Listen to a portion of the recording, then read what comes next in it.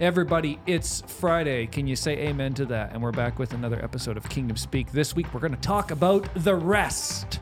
Welcome to Kingdom Speak with Pastor Daniel McKillop.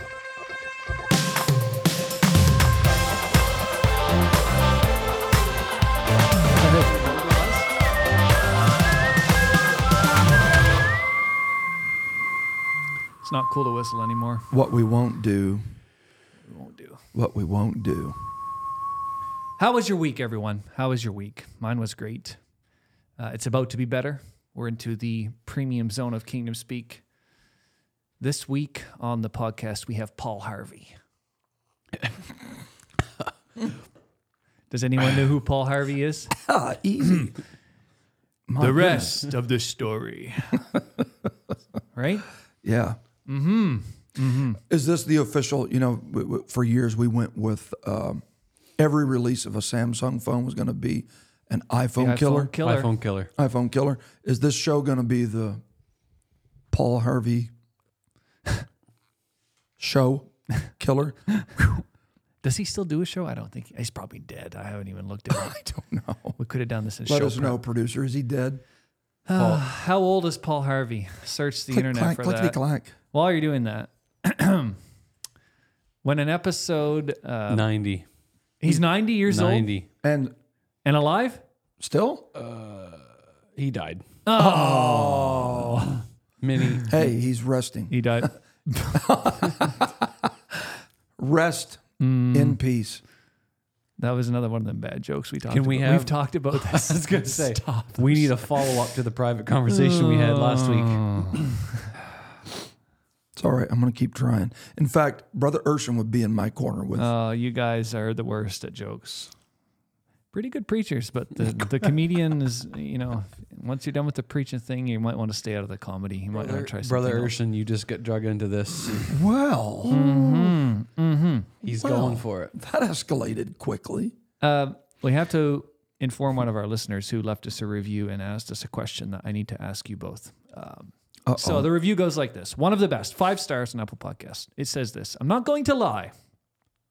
Well, that's good. That's a good place to start. I didn't That's know good. this podcast existed Oh. until I was introduced through Biblos during the live episode in March. Oh. It has quickly become one of my most looked forward to podcasts every week. I do feel like I missed out on a lot. There are some things y'all call back that I don't know what it was about. That's What a fair would point. you say are your must listen to episodes from seasons 1 up until 3? Also, I'm confused. Are you losing the previous theme song? Please keep the previous theme around somehow. I can't be alone in thinking that was just a great, memorable, catchy tune. Hate to see it go away. Is that really Bill? No, this is Ben-Hur Don Hat Ben-Hur. at Apple Podcasts. Okay. And we will say amen to Ben-Hur, and then we will get into this question. Can I get an amen? Amen. Can I get a hallelujah? Hallelujah. So must-listen episodes from the first 2 seasons. Yeah. What do you guys think? Give me 2 each. Give me 2. I'm going number 1, obviously. Gone Fishing would be my number 1. Thank you. That's not season 1. Or season 2. You don't 2. even know which season it is. So- It's not even fishing season. Order. Mr. Speaker. One more, please. What's your other one? I can't think of any more. Oh. I'm going with the Gone Fishing twice. Gone fishing and gone fishing. Okay, now what's yours? Let's hear yours. Are you serious Yes, right now? I'm going Gone Fishing twice. Back to back. What would you say? Well, it's awkward for me to Season say. 1 or 2. Yeah, it's not awkward at all. What do you think? I think season 1, I'm not going to be able to restrict it to 1. I think Brother Townley's stuff on evangelism is epic. And I think Brother Ballesteros' Yeah, good answers. episodes on, what were they? Stories from the Road. Stories from the Road. from the road. Out We're on gonna the get porch. him back. But do you know what? See, I'm not sure where season 1 and season 2 I think overlap. Ballesteros season 2, and I think Radical Evangelism is what we called the Townley stuff? Table Manners by Bishop Tipton. Oh, Yeah. Oh, yeah. The Godhead stuff by Bishop Odom. Church Transition, Raymond Woodward. Ah, there's a lot of good content out there. man. Gone Fishing, Gone Season Fishing. 2. The Justification, Sanctification series. Yeah. So you were listening. Yeah. You were sitting over there listening the whole I have to time. pretend like I was listening. Wow. Yeah, there's a lot of good stuff out there. So thank you for joining us, Ben-Hur. Ben-Hur. You know, it's noted that you are a Biblos listener, but we will accept you into the fold. Oh, for sure we will. I mean, look, everybody can look back. Seems how it's down to a competition between me and Pastor Urshan about who pastors the world. We are looking for the most in our church. Yep. So just move over here.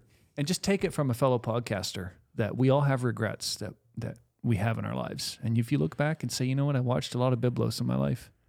Well, you know, there's a chance to move on from that and move on to something better. You can overcome that regret. With the rest of my life. Starts on every Friday, just putting that behind you. Hey, you know, Brother Urshan's brother, here's a shameless drop. Joel Urshan started a podcast. What? Say what? Yeah. I don't know that. What do you guys even do with your life? Do you listen to podcasts? No, I create content. What The am I one gonna say? episode you guys created. The one.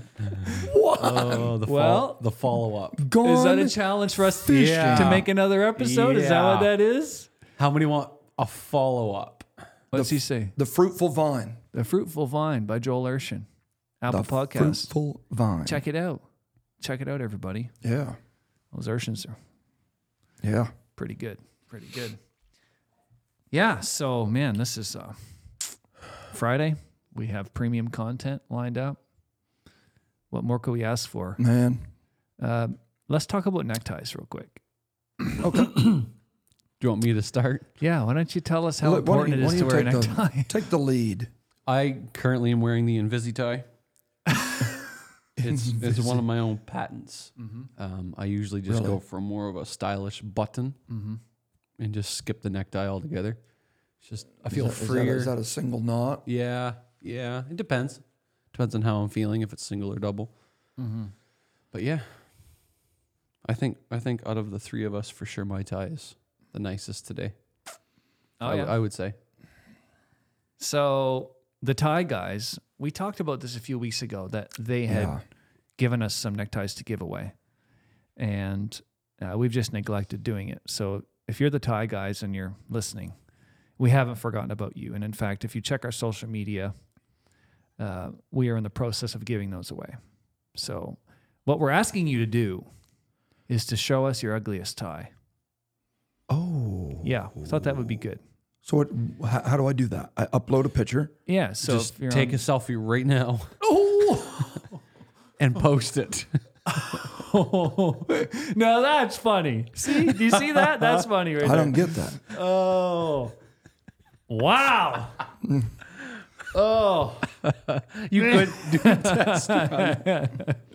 You what? You could show us how. You could demonstrate right now. Circa 2002. Boy, it's quiet in here right now. That's a big knot. By Stephen Land.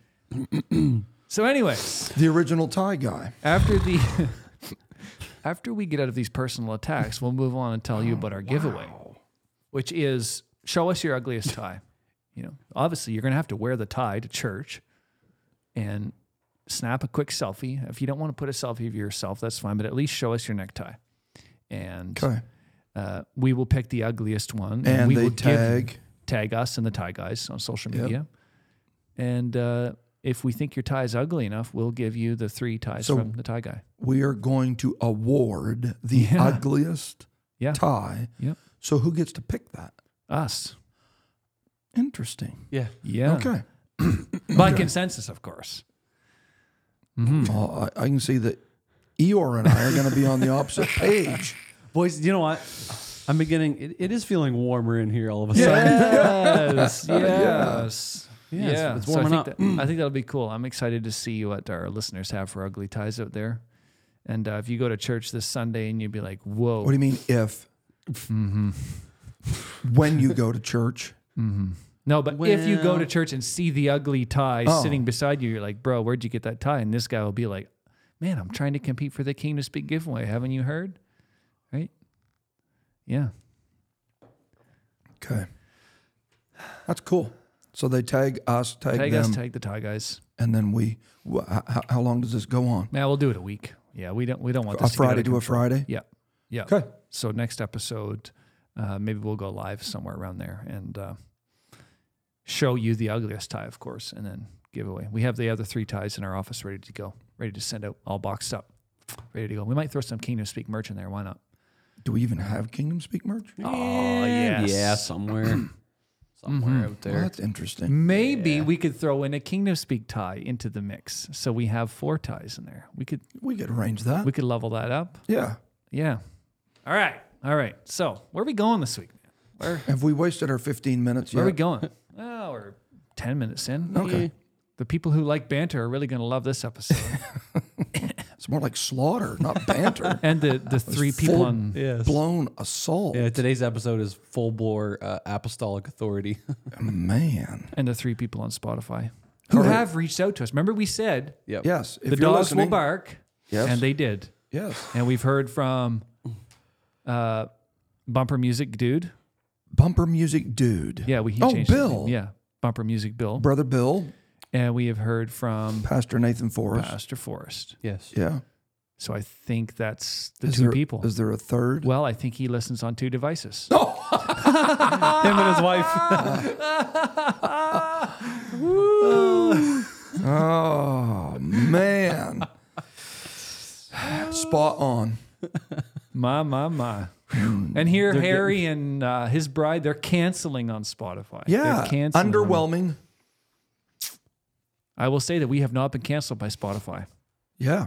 Our contract is still. But did you notice she done she's approaching a 1-year anniversary, and she's put out I think 11 episodes. Like, how did she pull that off? Poor her. It's a tough job, isn't it? Really tough. Wow. Yeah. Yep. She has a tough life. Let's say it. All right, let's jump in. Isaiah 44. Isaiah 44. ESV. For all the people on the balcony. Verse 13 says, the carpenter stretches a line. He marks it out with a pencil. He shapes it with planes and marks it with a compass. He shapes it into the figure of a man with the beauty of a man to dwell in a house. He cuts down cedars, or he chooses a cypress tree or an oak and lets it grow strong among the trees of the forest. He plants a cedar, and the rain nourishes it. He plants a cedar, and the rain nourishes it. Mm-hmm. Notice this next phrase. Then it becomes fuel for a man. He takes a part of it and warms himself. So he takes a part of it, and he warms himself. Mm-hmm. He kindles a fire and bakes bread. Okay, none of those things are wrong. That's good. Also, then he just throws in this. Also, he makes a god and worships it. Not such a good idea. He makes it an idol and falls down before it. Half of it he burns in the fire. Half he burns in the fire. Over the half he eats meat, he roasts it and is satisfied. Also he warms himself and says, aha, I am warm, I've seen the fire. And the rest of it he makes into a god, his idol, and falls down to it and worships. He prays to it and says, deliver me, for you are my God. The rest of it. So he takes half of it, 50% of it, and utilizes it for notable, for life, justifiable reasons. In fact, he calls it fuel for a man. Fuel for a man. So that portion is not the problem. It's what he does with the rest of it that is problematic. 50% is for honorable, redeemable, arguably for him accomplishing the responsibility of being the man of the house. Right. So he needed to do it.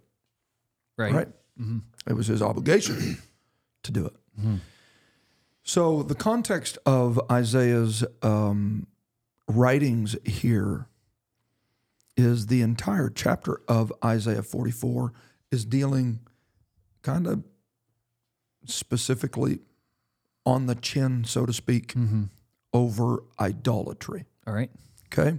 So if you go back up to the opening salvo of chapter 44, you'll read some interesting input on idolatry. Okay? And I want you to notice as we read these first couple of verses with what we just read in mind, that Isaiah is establishing an order of hierarchy here. So go ahead and read 44:1. Yeah. But now hear, O Jacob, my servant, Israel, whom I have chosen. Thus says. So he wants Jacob, my servant. That means I'm the boss. Right. Okay. Yep. Whom I chose. Thus says the Lord, who made you. I made you. Who formed you from the womb. I formed you from the womb. And will help you. And I will help you. Okay. Continue. Fear not. Fear not, O Jacob, my servant, Jeshurun, whom I have chosen. Whom I have chosen. Now, he goes on and he reiterates this. And I mean, he's bearing down on this concept that God's the boss. Now, right. God is a very jealous God. He really is an exclusionist of sorts. He does not play well with other junior deities. That's right. Okay? And he is wanting the children of Israel through their prophet to understand that I call the shots, you're the servant. And he lists specifically 4 things. I chose you. I made you.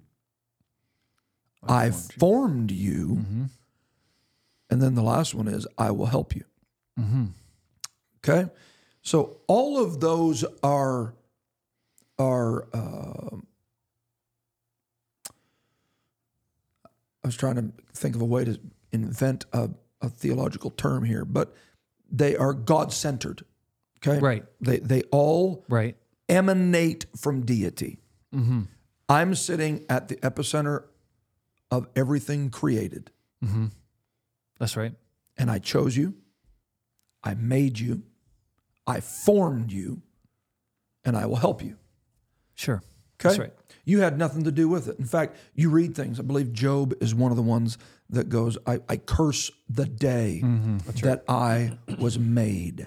Why didn't I just be carried from my mother's womb to the grave? Okay? Why? Because the reality is, Job, you don't have a say in the matter. That's right. You didn't pick it. Right. That's right.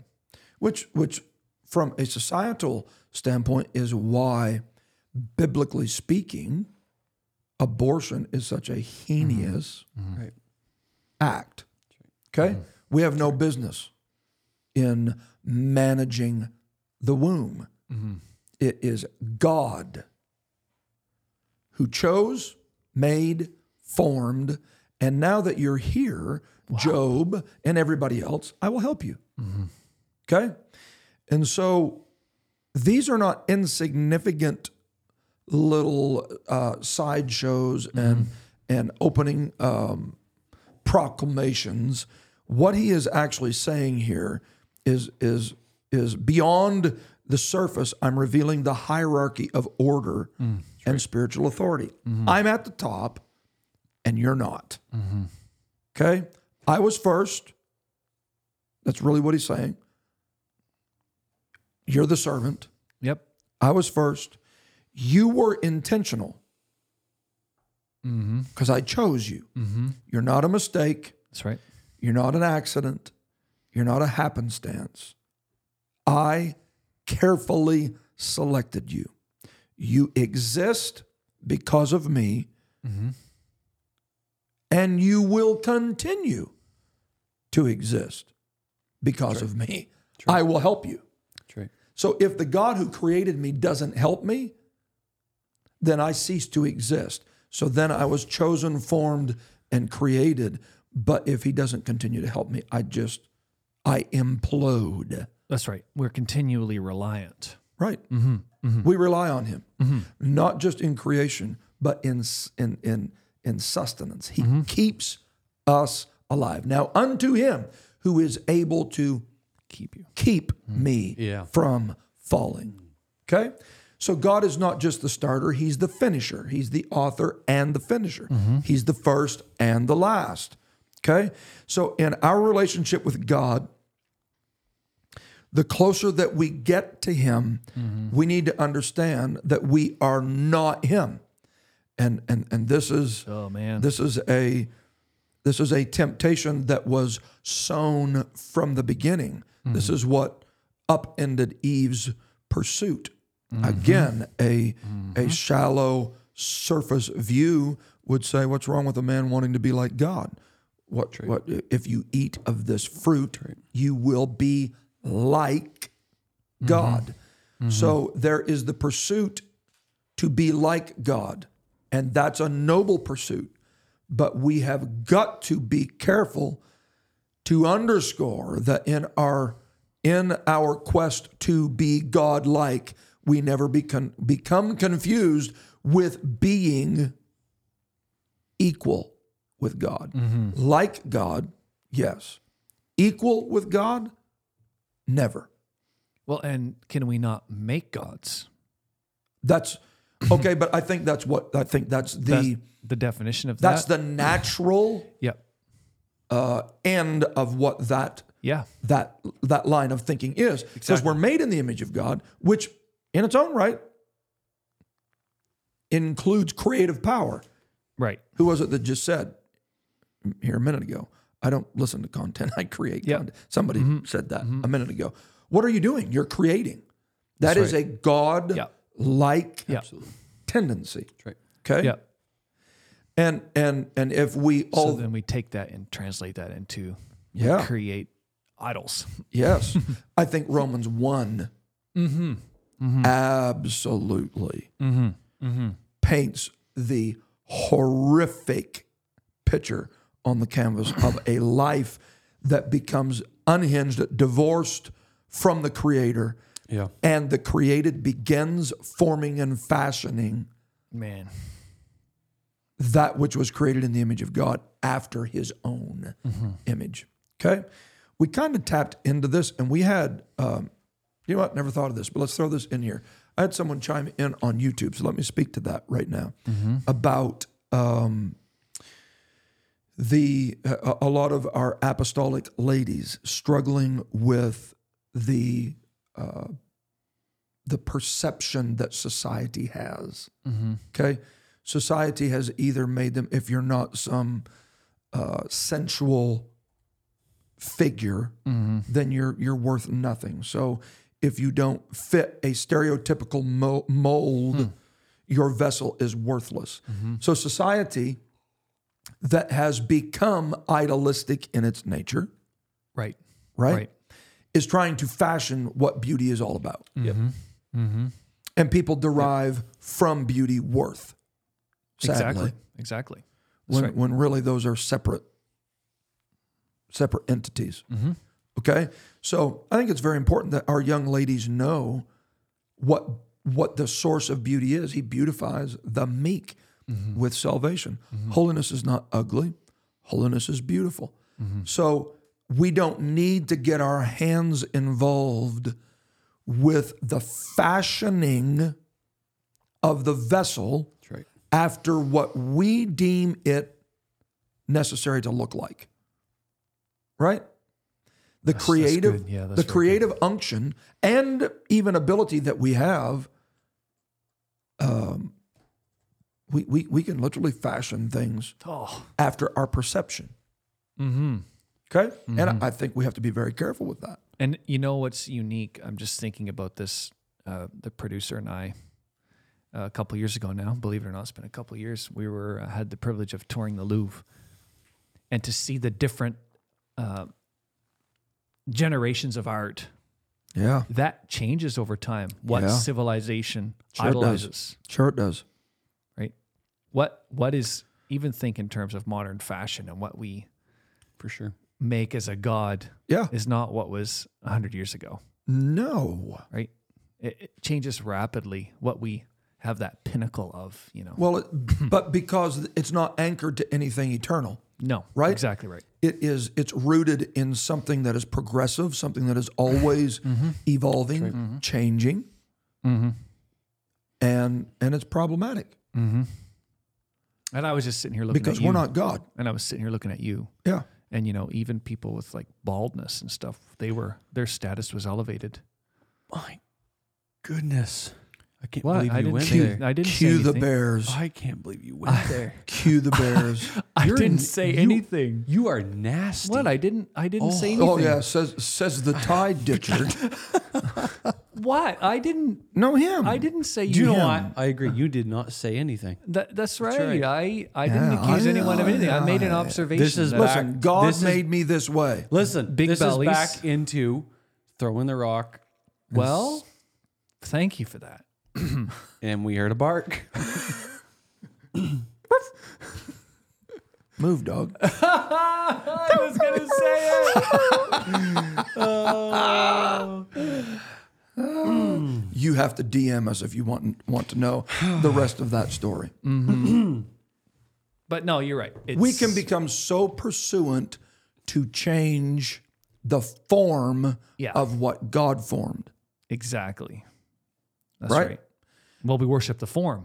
We do, which gets us back to that vessel valuation. Gets you out of the Right. Get you out of the sequence. That's right. So it is possible to be valuable, useful to the kingdom of God, and not fit the stereotypical societal mold Very well of said. formation. Right.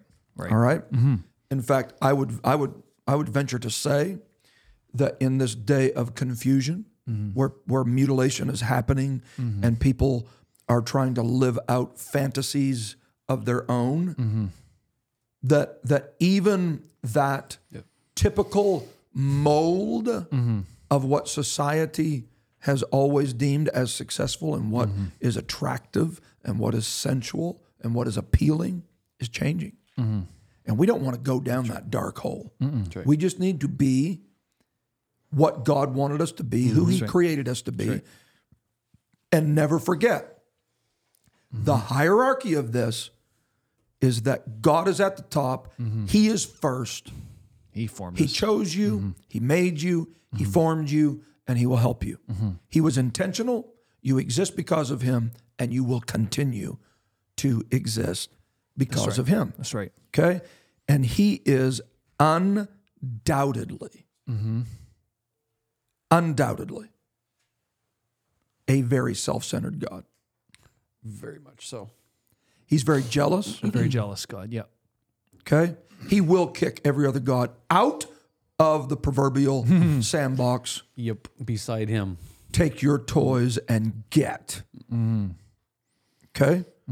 So notice the terminology. Isaiah is hammering this home, okay? God is at the pinnacle. We are not. And then he says in verse 6, Thus says the Lord, would you mind changing the camera? the King of Israel. Yeah, thanks for stepping in. Thanks for stepping in. He's already lagging. Bro, you pushed it too far with the tie thing. That's too far.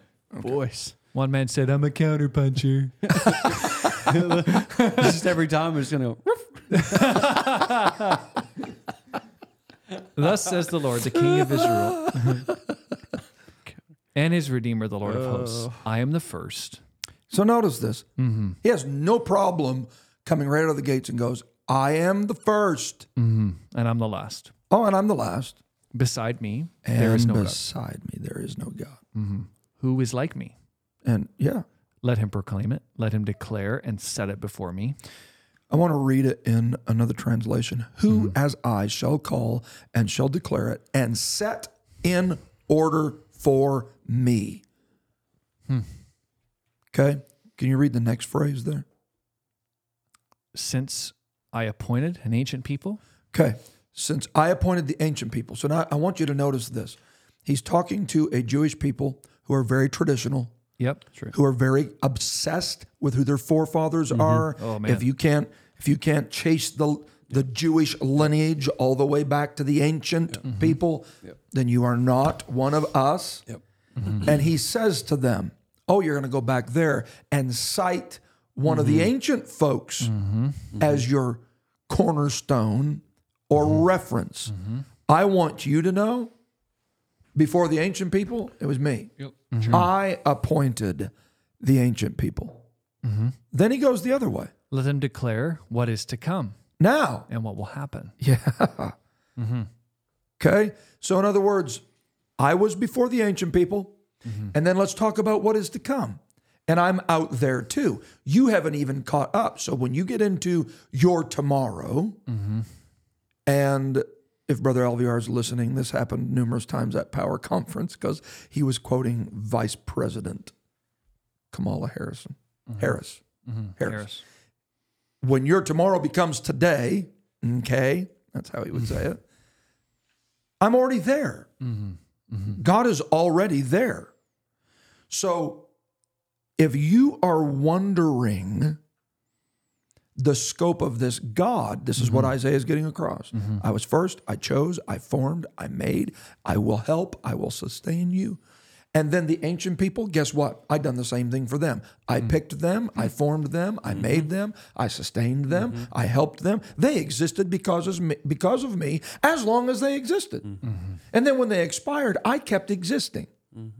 Okay? Both ways. Both right? ways. Yep. And then when the people that are coming down the line after you and you've expired, they will come into existence because I chose them, I made them, I formed them. You get it. Okay? Then he says, because of this in verse 8, fear not, nor don't be afraid. Right. Have I not told you from of old and declared it?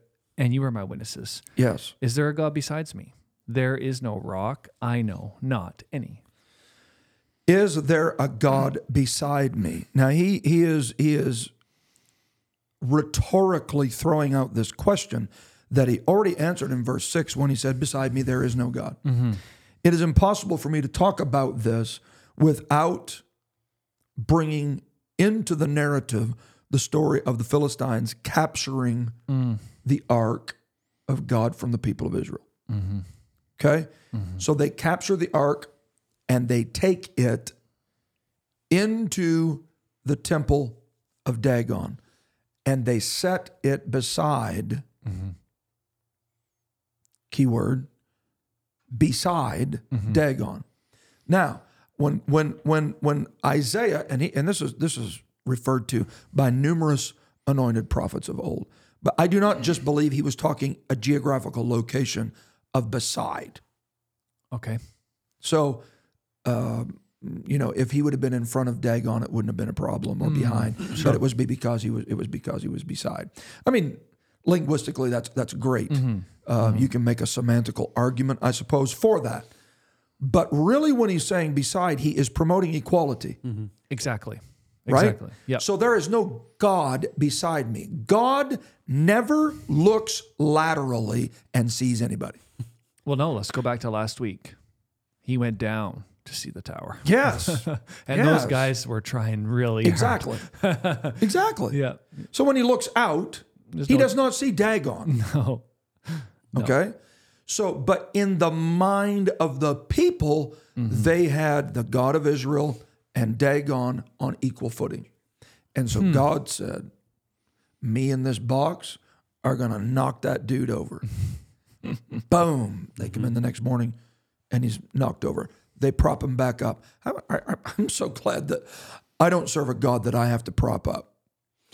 Oh, whoa, listen to that. That's the wrong button. Oh, man. I might as well just let it go. Kingdom speak. This is the Dagon zone. Man. There we go. Where we fall face first. In pieces. Nice. And just like that, Dagon fell. Yeah. I don't want to serve a God that I have to prop up. God props me up, man. Yeah. So they come set him back up. And Charles, let's try this again. Yeah. Yeah. It's a fool's errand, but let's do it twice. Oh, my goodness. And this time, which at some point we can do a holiness series on this. And I'm not going to talk anymore about that because there's all kinds of stuff in here. But the hands and head of the man are broken off from the body of the fish. And he's on the threshold trying to get out. The bottom line being is you don't put anything on equal with God.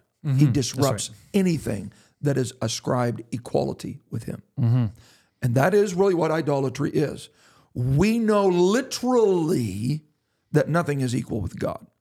But from a perception, we can give things equality with God. Oh, man, can we ever? Can Right? we ever?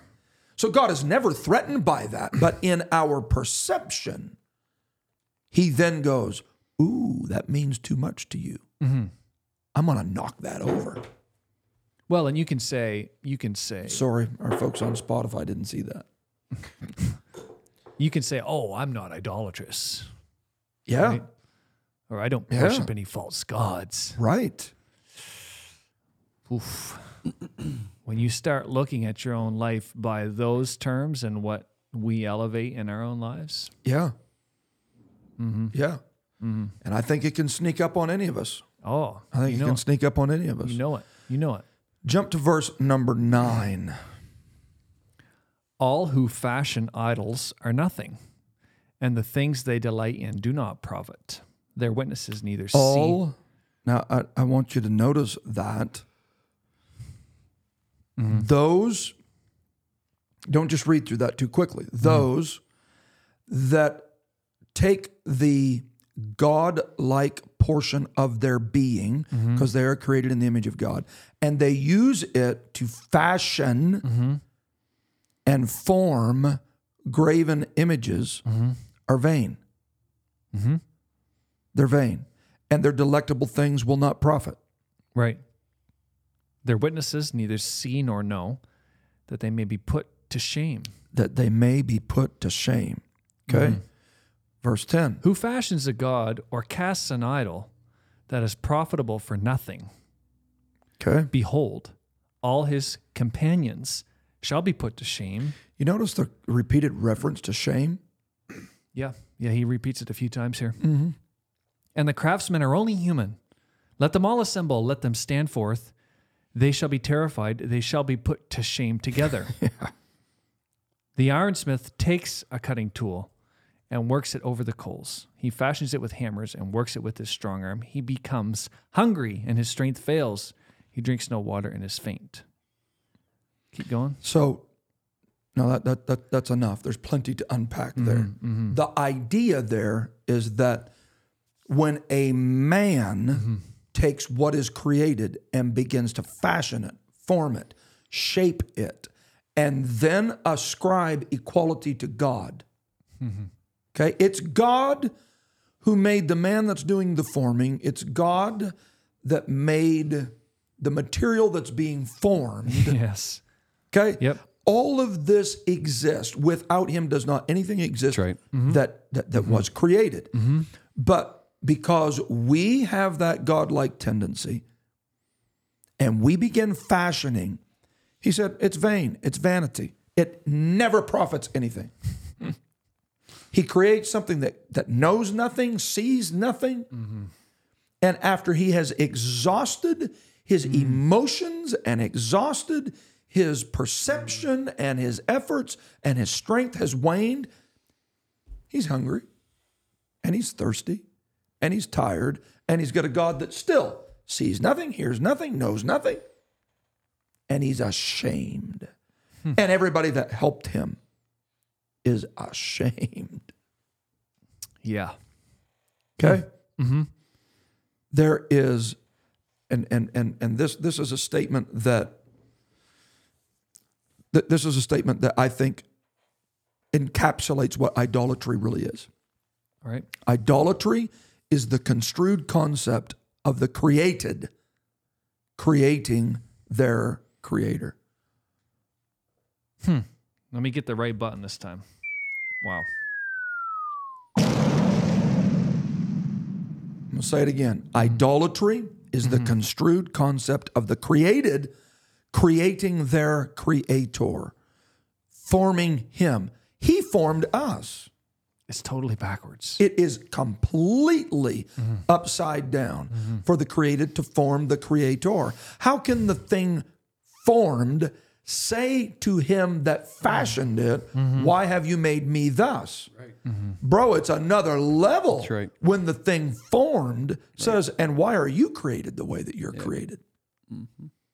Well, that's the children of Israel worshiping the golden calf and saying, here are the gods Right. that brought us out of Egypt. Right. Knowing You just made this. all the while. You literally just made this, and now you're worshiping it and saying this is what brought us out. No, you brought that out in small pieces. Right. And this is your idea. You fashioned it. Isn't that what we do? And that's, if we're not careful, that's what we do with form.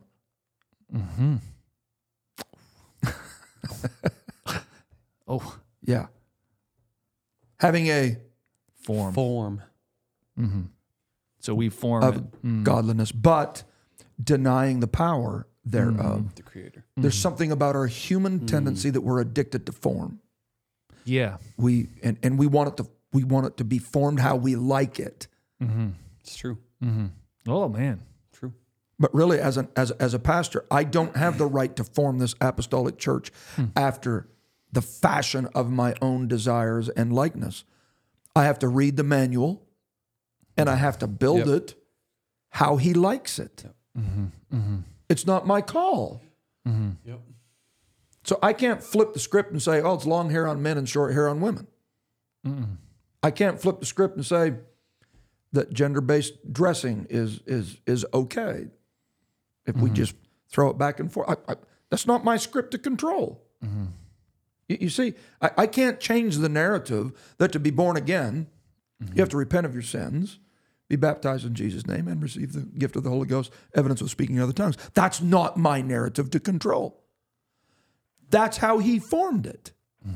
So when I get my hands involved in trying to tweak it, it really ends up becoming idolatrous. How many idolatrous churches do we have?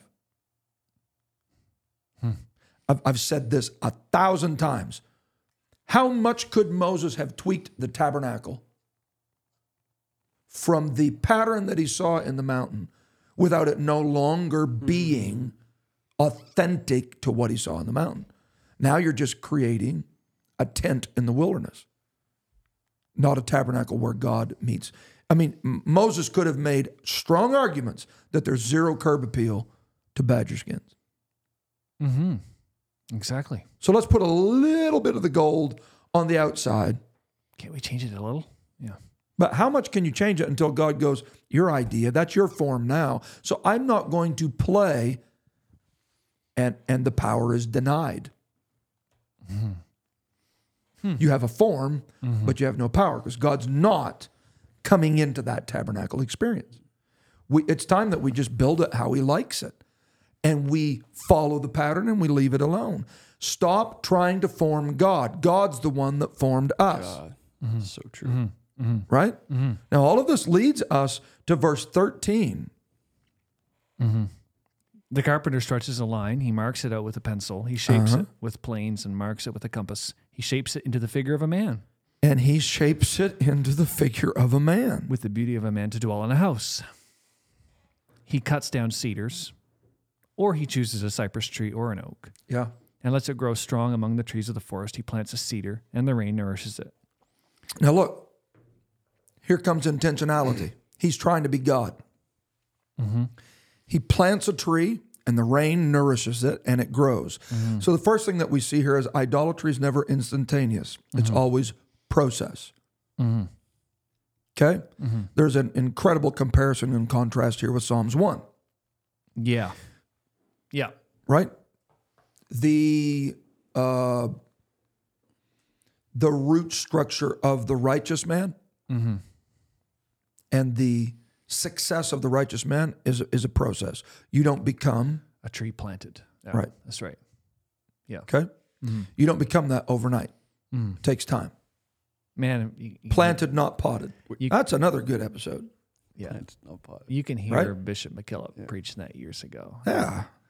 Absolutely. No one's a success overnight. No one's a failure overnight. Right. Yeah. Exactly. Yeah. Anything that comes into fruition overnight can die overnight. Yes, that's right. Okay. Yeah, the contrast is grass. Yeah. We're not called to right. It springs up overnight and it withers overnight. Bam. We're not called to be grass. We're called to be trees. Okay. So in this context, he is intentional in the same way that God is intentional at the beginning of Isaiah chapter 44. I chose you. He goes and plants a cedar. The rain nourishes it. It grows. And there's a statement. Then it becomes fuel for a man. I think a very good question to ask ourselves is what fuels us? As a man, what fuels me? Yeah. Yeah. As a lady, what fuels you? What is it that drives you? Now listen, fuel is not wrong. No. You need fuel. There's nothing worse than a lethargic, lazy, ambitionless, empty tank. Yeah. Okay. You need fuel. You need fuel. The issue is not in fuel. The issue is what he does with the rest. Okay? So let me say this first. He takes that tree, which is a cedar, he plants it, it grows. There is nothing innately wrong with the cedar. It's what you do with the cedar that determines whether it's good or evil. The scripture says, make the tree good or make it evil. I know it's speaking of fruit, but Solomon can take cedar trees and Solomon can put it into a temple that houses the glory of God. Or an idolater can take the same tree and after it has become fuel for him, fashion it into something that becomes the object of worship rather than that which houses the object of worship. Boom. Boom. Yeah. Same material. Same material. And interestingly enough, God allows the man to use a piece of it to fuel himself. That's right. That's right. What a concept. It God is. never requires you to give it all to the church. No. Right? Exactly. Never does. He always gives you a part. Yes. But that doesn't fuel mean you. That's right. But that doesn't mean you just have it all to do whatever you think is best to do with it. So that man took the tree, he burned it for heat, he cooked over an open fire with it. There's nothing wrong with that. None of those things are innately evil. They're fine. And in fact, Isaiah gives us quite an accurate depiction. He says half of it is used for fuel for the man. It's not what he done with that portion of it that is a problem. It is what he did with the rest of it that is problematic. Okay? So in anything, now this is we're already running out of time here, but let me just throw this in here. Anything that is not innately evil must be managed. That's right. Yep. You have to manage anything. I don't care if it's innately good. You can pray too much. You can pray so much that you lose your job. What? Okay, I'll back off. So, but you need to pray. It is fuel for a man and his spiritual condition. Okay? So when you look at That's so good. when you look at this, let's go down through some examples of this. There's nothing innately wrong with trees. You can either put them into a worship housing structure, or you can use them to become the object. You can fashion them Yep. to become the object of worship. Yep. There's nothing innately wrong with money. Correct. Selah. It's the love of money that's wrong.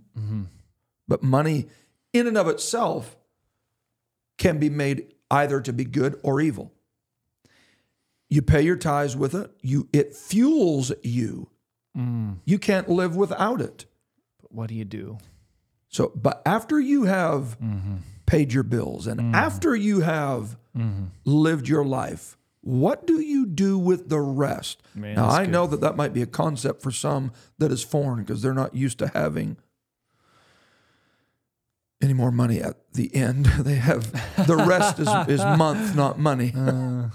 Yeah, I know what you mean. Okay? Yep. There is nothing wrong with relationships. Friendships, Man, we can go down the list. girlfriends, spouses, Go down the list. children, Yeah. parents, Work. nothing. Work. Okay? All of these things are fuel. You need a relationship, and it's okay to pursue that. But you can't worship the pursuit of getting a wife or the wife that you get. You cannot worship the moment that your job becomes the object of worship rather than something that simply fuels you to invest in the house of worship is the moment that it crosses the line. Yeah. It's what you do with the rest. That's right. Exactly. Exactly. So you need to provide for your own, but you don't have to be a workaholic to do it. That's right. That's right. How about this? Downtime, Yep. a Sabbath. Everybody needs to be able to get away for a few days. That's fuel. You need to be able to disconnect, recharge, fill up the tank. But you don't need to get away every weekend. That's right. And you don't need 52 weeks of vacation. Yeah, and the Sabbath was introduced as just that. Okay, you've worked. Now take a break. But if it's all take a break, that doesn't work either. Right. Yeah. Right. Playing a little golf's not a problem. Well, come on, somebody.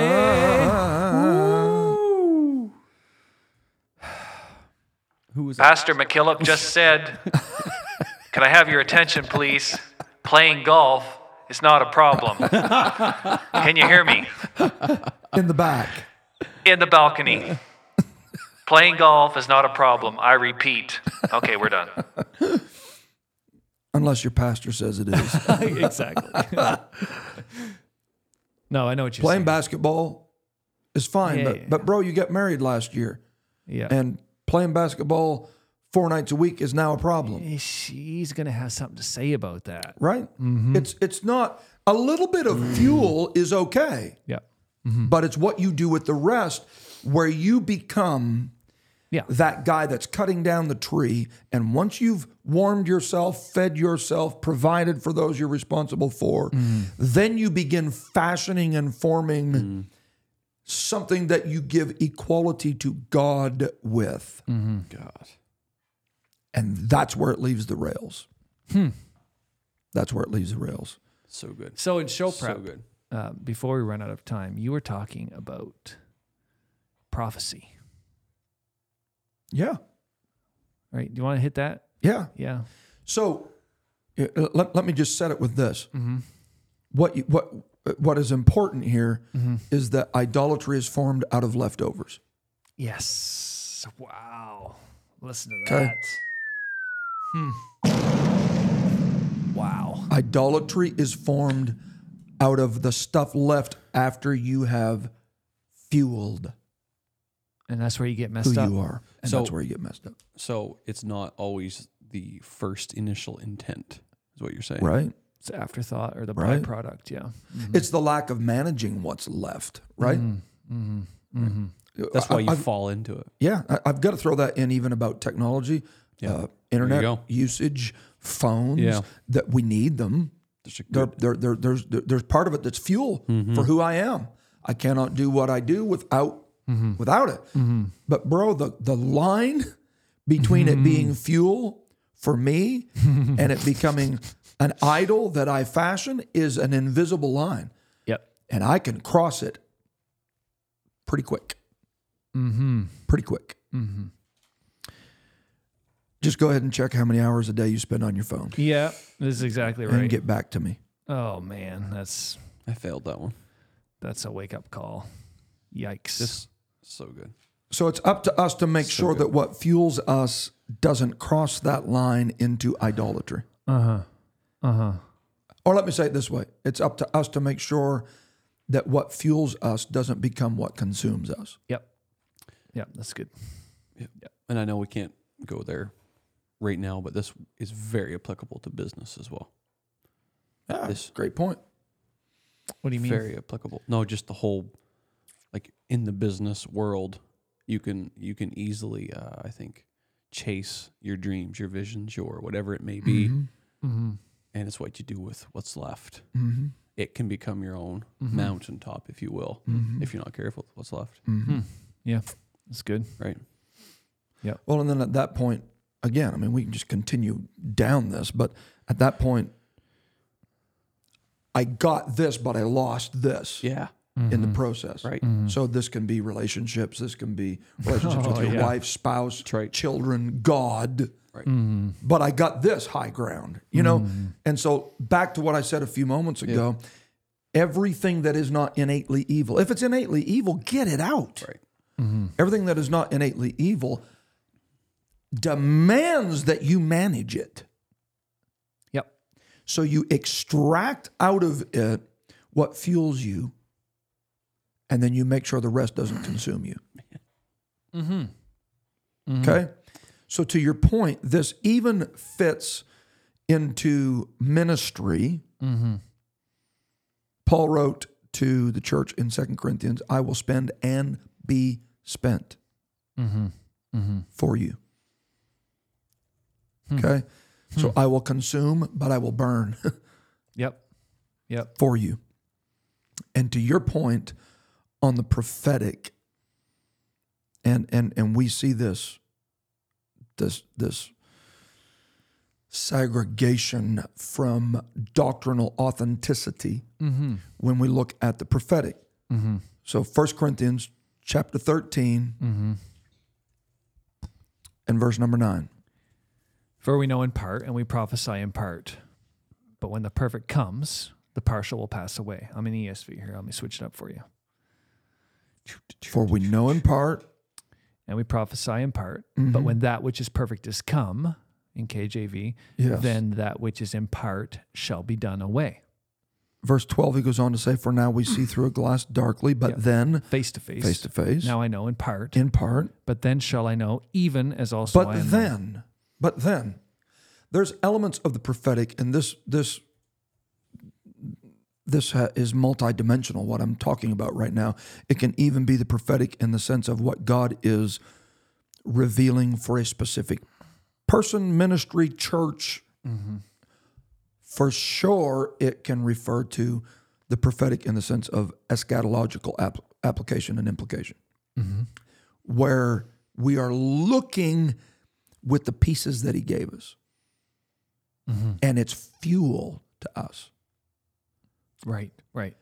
But it's what we do with the rest that determines whether or not we maintain doctrinal accuracy. Preterism is the stepchild of what I'm talking about. It's taking the parts and the pieces and using it for fuel to become something that consumes you. This is just intriguing to me because we've talked, and it's booted around all the time in discussion. XYZ person, man, if they're into false doctrine or something, and well, at one time they were so by the book, they had it, Were they wrong all the time? No, they weren't. It's like they all of a sudden got into something, it's like, what just happened kind of thing. Yeah. And this to me speaks to that, how they used it as fuel and then they went beyond. And it consumed them. Yes. It consumed them. So this fits every level. Okay, we mentioned this, and I know we're wrapping up, but we mentioned this in pre-show prep. It's where conspiracy kicks in.